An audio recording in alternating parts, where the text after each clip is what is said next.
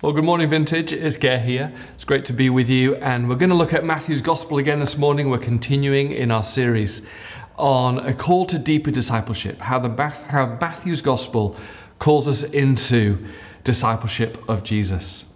So far in the Gospel, if you've tracked with us, we've seen that Matthew shows us that Jesus is the King that has come to renew the world, to fix it, to heal it, to put it back together again, to get rid of all the brokenness, to get rid of all the pain, all the trauma. And last week we saw that Jesus invites us into that story to participate with him, to see this world put back together again.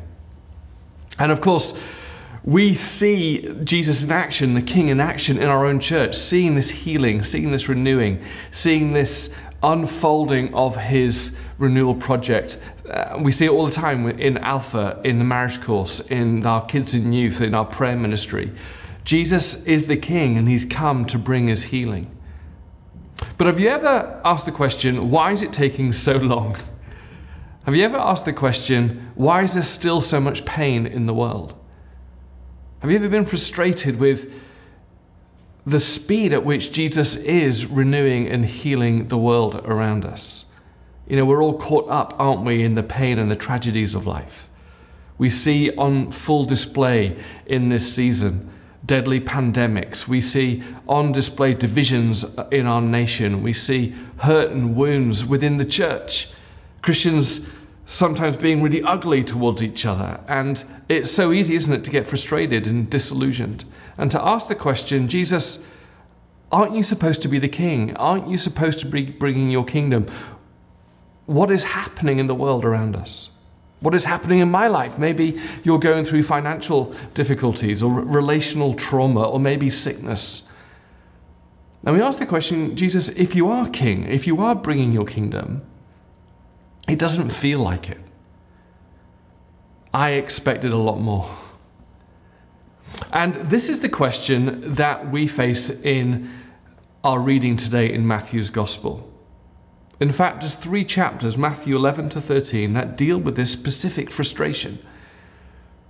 And this frustration is loud and clear because it's the frustration of John the Baptist. You remember who John the Baptist is? He's the cousin of Jesus, and he's the last old great prophet of the Old Testament. And he announces Jesus is on the scene after much expectation and anticipation that the King is going to come. John the Baptist points at Jesus and says, he's here. And there's great excitement that the King has come. The divine King has come back to fix the world. But John is frustrated. And John is confused because having announced that Jesus is the King to come and bring healing and drive out evil in the world, John finds himself in chapter 11 in prison. John finds that he's on death row, that he might lose his life to the evil of the Roman Empire oppressing John simply for telling others about Jesus and simply for standing up to unrighteousness and evil in society. John finds himself in prison and thinking, hang on a minute, where's Jesus? And so he sends his disciples, his friends, his followers to Jesus to go, hang on a minute. And he asks the question that we all ask at times is, Jesus, are you really the King? Are you really the one? In verse 2, it says this, when John, who was in prison, heard about what Jesus was doing, but looking at his own circumstances, he sent his disciples to ask Jesus, are you the one who is to come? Or should we expect someone else? Are you really who you say you are? Because my experiences, my circumstances don't tell me that you are. I don't feel it. Are you really the King that is renewing all things? I don't know about you, but I've asked that question too. And maybe you're asking that question now. Maybe you follow Jesus, but you're in a season, you're in an experience and a circumstance where you think, hang on a minute, Jesus, what are you doing? Why aren't you intervening? Why aren't you stopping this? And you're questioning. Well, we see that Jesus has 3 things to help John and to help us with this question. And we're going to look at these 3 things together. They are, firstly, Jesus' evidence Jesus' experience and Jesus' explanation. He gives us some evidence to believe in. He gives us some experience to comfort us. And he then explains what is going on in our confusion. So the first thing is Jesus' evidence. That Jesus listens to John and gives him evidence, even in the confusion, to trust him. That even in the disappointments, Jesus gives John evidence to hold on, to hang in there. It says this in verse 4. Jesus replied to John, go back, or to his disciples, go back and report to John what you hear and see. The blind receive sight, the lame walk, those who have leprosy are cleansed, the deaf hear, the dead are raised, and the good news is proclaimed to the poor. Blessed is anyone who does not stumble on account of me. Jesus wants John to know that yes, he is the king. And he does that by quoting some of the prophecies from the Old Testament. He says, look, what was prophesied in Isaiah and elsewhere, this is happening. I am the king that has been anticipated. I am the king who has come to renew all the world that you find all around us, the brokenness. He's come to fix it.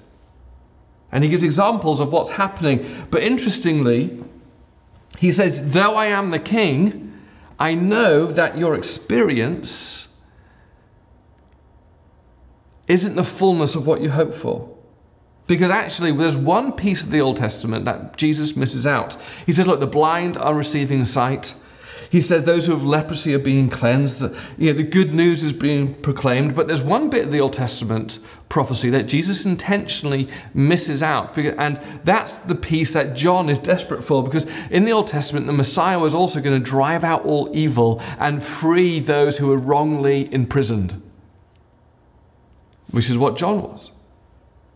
But Jesus intentionally misses that bit out. He says to John, look, yes, I am the king. Yes, I am doing the things that the king is promised to do. The world is being put back to right, but not fully in your circumstances. In other words, Jesus is saying, John, there's enough to trust me, even though there's some bits that are still confusing. You expected that when I came, all evil will be eradicated straight away, and it's not. You know that. You're in prison. But there's enough that is going on to confirm, there's enough evidence to say that I am the king, and I'm inviting you to trust me. This is actually the story of the Christian life. That we don't get all of our questions answered. We don't get all of our confusions sorted out. We often say, why? And we don't get the full answer. But there is enough that Jesus does tell us to trust him. There's enough to know that actually Jesus is the king that we're waiting for.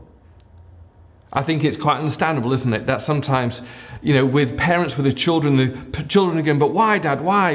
And I look at my kids and go, it's just too much for me to explain, or it's too difficult. I try sometimes, but I say, look, at the end of the day, you're just going to have to trust me. And so it is with our relationship with our Heavenly Father. That sometimes our questions aren't answered. Sometimes our frustrations are met with simply, you got to trust me. This happened with the disciples many times. I remember in John chapter 6, Jesus is giving this teaching, and lots of people don't like it. It's just too hard for them. And many leave Jesus. And Jesus turns to his disciples, and particularly to Peter, and say, are you going to leave me too? And what's interesting about this situation is Peter doesn't say, no, I get your teaching, I love it, it's fantastic. He doesn't say that. In fact, he's finding it difficult too. But he just looks at Jesus and says, you know what, I don't get what you're talking about, but where else am I going to go? Because I know enough by now that you have the words of eternal life. You are the King. You are my God. And I found myself many times looking at my circumstances, looking at maybe some unanswered prayer, looking at some disappointments in my life, and thinking, Jesus, I'm not too sure. Have I got it right in following you? Are you the one? And then I sit back and look at the evidence and go, you know what? I've got questions. But I know enough to know that he is the King. He is the one that the world is waiting for. It's so important, isn't it, to remind ourselves of all that Jesus has done in our lives. To remind ourselves of all that he has answered prayer, all that he has broken through, so that we, in the confusing moments, don't actually let those confusions overwhelm the evidence. It's why I say to my children, I say to everyone who asks, I say, it's why the evidence for the resurrection is so important, because there's been times in my life when the circumstances actually are so confusing and frustrating of why God isn't breaking in this way. And I don't know, and yet I go back sometimes to the fundamental truths of actually Jesus rose from the dead. He proved who he said he was. And because he rose from the dead, that changes everything. I remember Bishop N.T. Wright gave this little story that he went into a taxi one day in London, and the taxi driver was asking him all about the Church of England and the church and all that mess it was in. And the taxi driver said, look, I don't know what to believe about all this stuff. But he says this, he said, the way I look at it, he said, is this. If God raised Jesus Christ from the dead, all the rest is simply rock and roll. And what he was saying is, look, at times we have to actually just look at the facts and the evidence that Jesus is who he says he is. He did come to die on the death for you and for me. Therefore, it's unequivocal he loves us. And he rose from the dead with so much evidence to say that's true. And therefore, he is who he says he is. And so in the confusions, in the frustrations, Jesus invites us to say, look, I can't answer everything, but do you trust me? The second thing that Jesus does is he doesn't just give us evidence. He actually says, I'm sharing in your experience of frustration. He's sharing in our experience of frustration. Chapter 11 opens with Jesus giving evidence that he is the King, even despite not everything lining up in our experience sometimes with that. But then for the rest of chapters 11 and 12, Jesus gives full clarity that he too encounters the pain and the brokenness and the tragedy of this world. He's sharing in our frustrations and in our sufferings. So up until now in Matthew's gospel, we see Jesus healing and doing great miracles with great applause and fanfare. But now the tables are turned, and we see time and time again in these chapters of people rejecting Jesus, accusing him of being a drunkard, of being a glutton. They even the church at the time tries to plot to kill Jesus for doing a miracle. Jesus casts out a demon, and then people accuse him of being a demon. Even his own family start to get angry with him. And time again, Jesus is showing us that he too is frustrated. He too is grieving the pain and the brokenness in this world. And that he is experiencing what we experience, is that actually his kingdom is often rejected, is often opposed. I love that Jesus, I often think of Jesus in some kind of non-human kind of way, in the sense that he was divine, but I forget that he's human and shares our grief, and even shares our holy anger at times.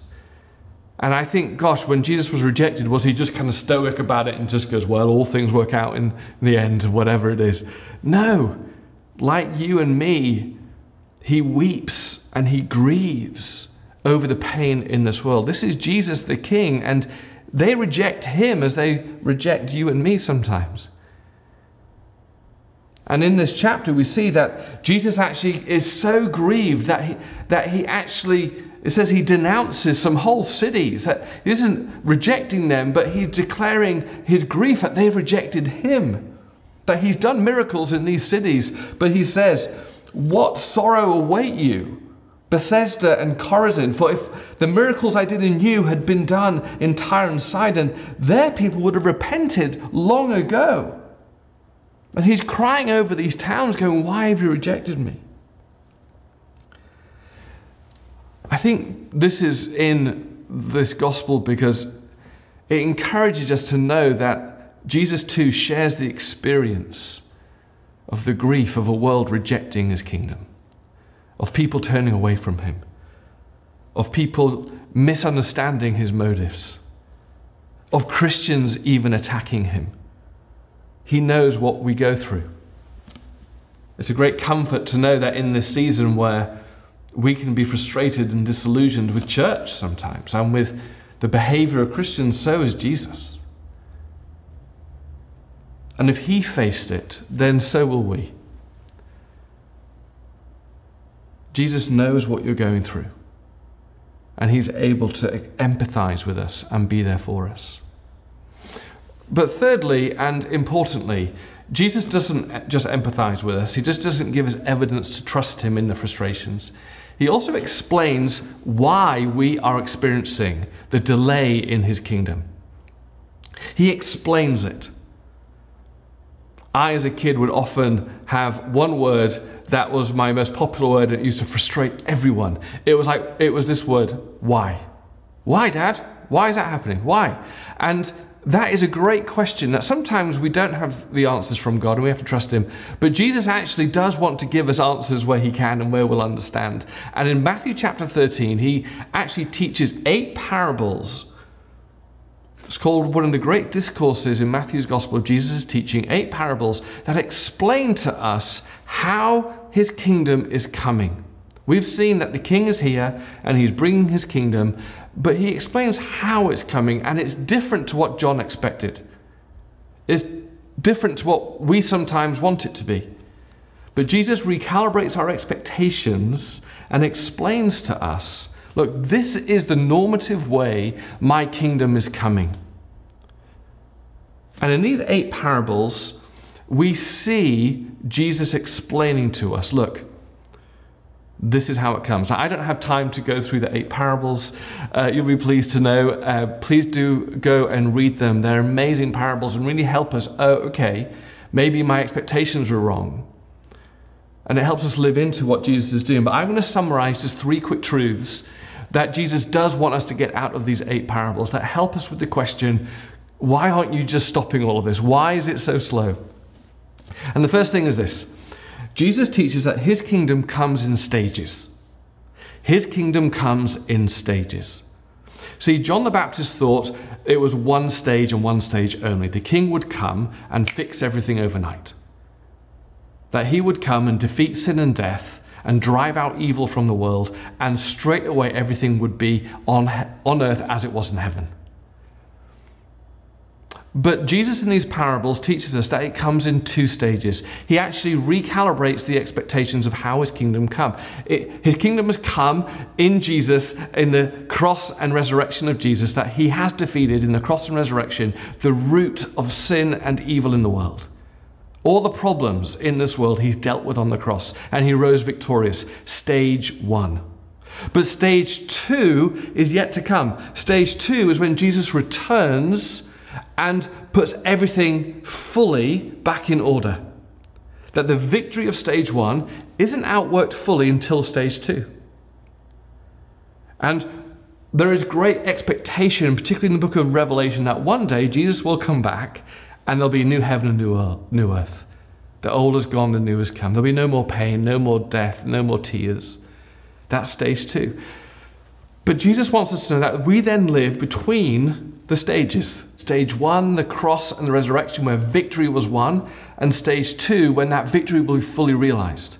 We are living between these stages. And Jesus says this is a messy stage, where he talks about the parable of the wheats and the weeds, where the wheat of the kingdom of God is growing amongst the weeds of the world, where darkness and light are living side by side, where victory is now being tasted by the people of God, demonstrating it to those around us, but it's not going to be fully realized until the end. It's why we experience, don't we, great intimacy with Jesus, and then sometimes we feel just far away. It's why sometimes we pray for people and they're healed, and sometimes we don't. It's why sometimes we tell people about Jesus and they respond, and sometimes they don't.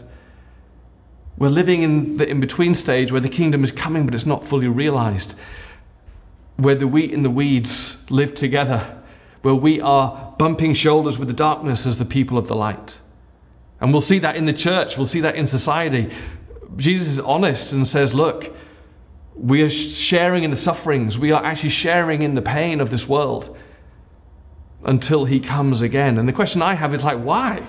Why delay it? Why have this stage 2? And there really is one answer to that. And it's one word. And it's love. It's love. Jesus delays getting rid of all evil in the world so that many might come and be invited into his kingdom. For God so loved the world that he gave his one and only Son, that whoever would believe in him would not perish but have eternal life. And Jesus defeats sin and Satan, but says, look, I'm going to give time, I'm going to give opportunity to invite people into receiving this free gift of life. We are products today of this delay. Because God delayed, I'm alive and I'm alive in him. And this delay is for us to see as our responsibility to go out and share the great invitation of Jesus, to come into his victory, to come into his salvation.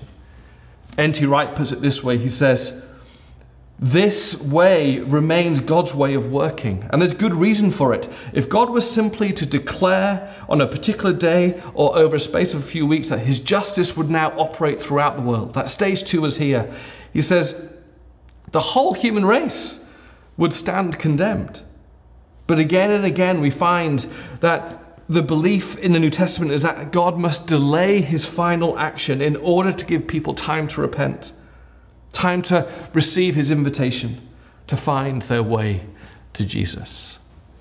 I was on Montana Avenue this last week and in Creation Cafe, outdoors having a coffee, and I could see all the stores being boarded up before the election. I saw a few SWAT vehicles go back and forth. And I actually was overwhelmed with all the brokenness, all the hatred, all the division, all the greed in society. I was overwhelmed by it. And I actually just fed up of it. And I just went, Lord, will you just call it? Will you just come now and deal with it?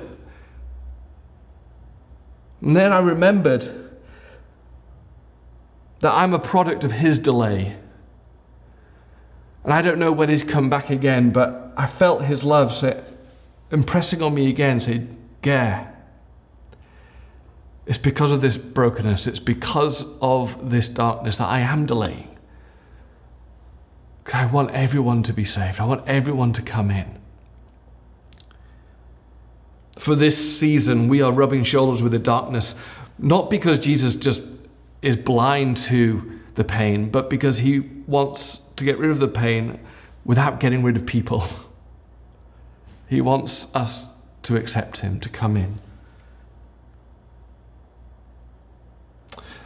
The second thing he teaches us in these parables is that his kingdom is not by coercion. His kingdom is not by coercion. There wasn't an expectation by John the Baptist and others that actually Jesus would be like a military ruler and he would just sweep in with his kingdom and push everyone aside, no matter what they thought, no matter what they felt, no matter what they agreed with or not. But God is love, and therefore his kingdom is of love, and love can never be coerced onto others. Free will is the great gift to humanity in creation, and so God advances his kingdom through influence, not control, through loving invitation, not power. Jesus' kingdom advances through wooing people, drawing people in through love. And that obviously sets up the possibility which we see that many people will reject Jesus through their own free will. This is what the parable of the sower is all about. If you know the parable of the sower, Jesus says, look, the kingdom of God advances in this stage of salvation history like a farmer throwing seed out onto the field. And you hope that every seed germinates and bears fruit. But he says, actually what we find is because of free will, because there is an enemy still, because of people's sinful hearts, because of their desires for all sorts of stuff and greed and lust or whatever, that sometimes they reject the seed. And in fact, when you read this parable, it seems like most of the seed is rejected. But he says, but the seed that falls on good soil represents those who truly hear and receives God's word. And they produce a harvest of 30, 60, or even 100 times as much that has been planted. It means when we are living in this stage, we're going to have great excitement when the kingdom advances, when people are healed, when people come to know Jesus, when there's great breakthroughs in marriages being restored. It's like the seed falling on rich soil and it bears much fruit, but there's also going to be times of great sadness. When we see the seed that's been sown and people reject Jesus, marriages break down, sickness persists, greed and envy invade the church. A great example of this tragedy, even Jesus experiences at the end of this chapter, because he goes to his hometown to say hello to his homies. He goes preach in the local church, and guess what? They reject him. They reject Jesus. And it says they even scoff at him. And it says because of that, he actually couldn't even do many miracles in his hometown because they were rejecting his kingdom. This is why we live in the great triumphs and celebrations of God doing great things, and then also the great sadness of where people reject him. That's why on Alpha, I love Alpha. It's our kind of evening dinner parties where people can come and explore Jesus without judgment, without preaching, without any kind of coercion, just loving invitation to have a great conversation. And Nicky Gumbel, who's the author of the Alpha course in London, I remember when I saw him once, he said, look, Ger, never forget, Alpha is the most exciting, but also the most disappointing of all ministries. Because when you're talking to people about Jesus, there'll be some who their eyes will open wide and they'll discover there's a God who loves them by grace and they can't wait to get to know him, but there'll be some who reject. And you don't see them the next week and you wonder what happened. And you're grieved. But this is the nature of the kingdom of God, because the kingdom of God is never by force. It's by loving invitation. And then finally, the kingdom of God, Jesus says, look, I know you want it overnight. I know you want it straight away. I know you want it to be done in kind of some microwave fashion. But Jesus says, look, my kingdom is going to grow, but it's going to look small. It's also going to look like it's going slowly, but I can reassure you it's unstoppable. That the victory he has won will be outworked. He gives these two parables that the kingdom of God is like a mustard seed that when it's planted will eventually grow huge and significant and massive and large. And he said the kingdom of heaven is like yeast.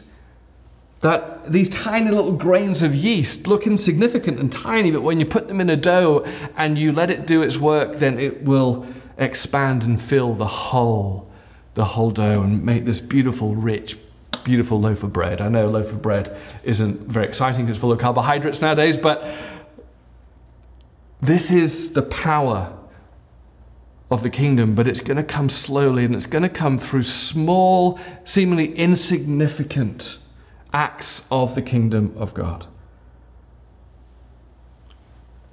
I know that we want great revival all the time. I pray for that, and there are great moments of revival.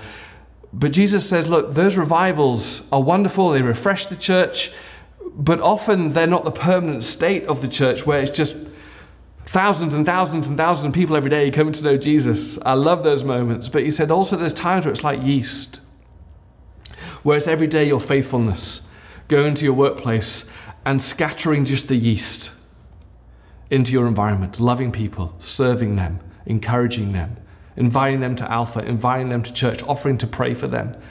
Small, seemingly insignificant acts, but he says when you are faithful in being yeast in your environment, when you are being faithful in being yeast in your family, when you plant the little seed of a mustard seed in your children's life of the gospel, he said when you pray over it, though it may not seem to be taking root, may it seems not to be doing anything, he says, believe me, the power of the seed is unstoppable. The power of the yeast is unstoppable. You are called to faithfulness, to sow the seed, to scatter the yeast, and to keep doing that. Because Jesus says, in his hands, these seeds and this yeast will grow and grow. It takes patience, takes us being faithful, takes endurance.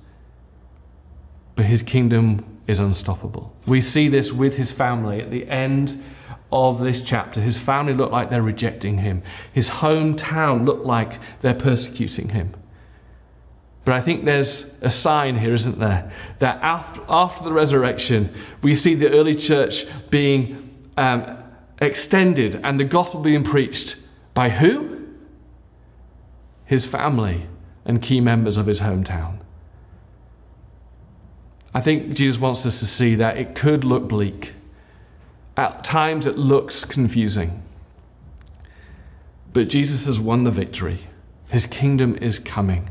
And as we faithfully scatter the seed, as we faithfully just patiently sow the seeds of the mustard seed, as we faithfully just put the yeast into the dough of our families, in our environments, in our workplaces, in our communities, his kingdom is unstoppable.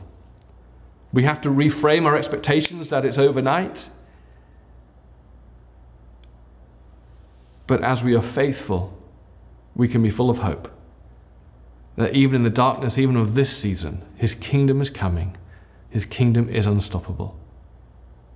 Jesus is the King. Let's pray together. So Jesus, we thank you that you are the King.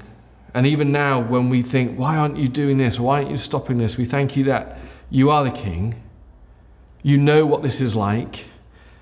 And actually, your kingdom is coming in ways that sometimes we think, oh, we wish it was faster, but you're delaying because of love. And you invite us into this great kingdom of sowing the seeds wherever we are, patiently, with faith and hope, that your seeds will grow. So, Lord, comfort us wherever we are. Challenge us to keep on sowing. And give us great hope as we look forward to that day when you return. And all things will be made new. In Jesus' name, amen.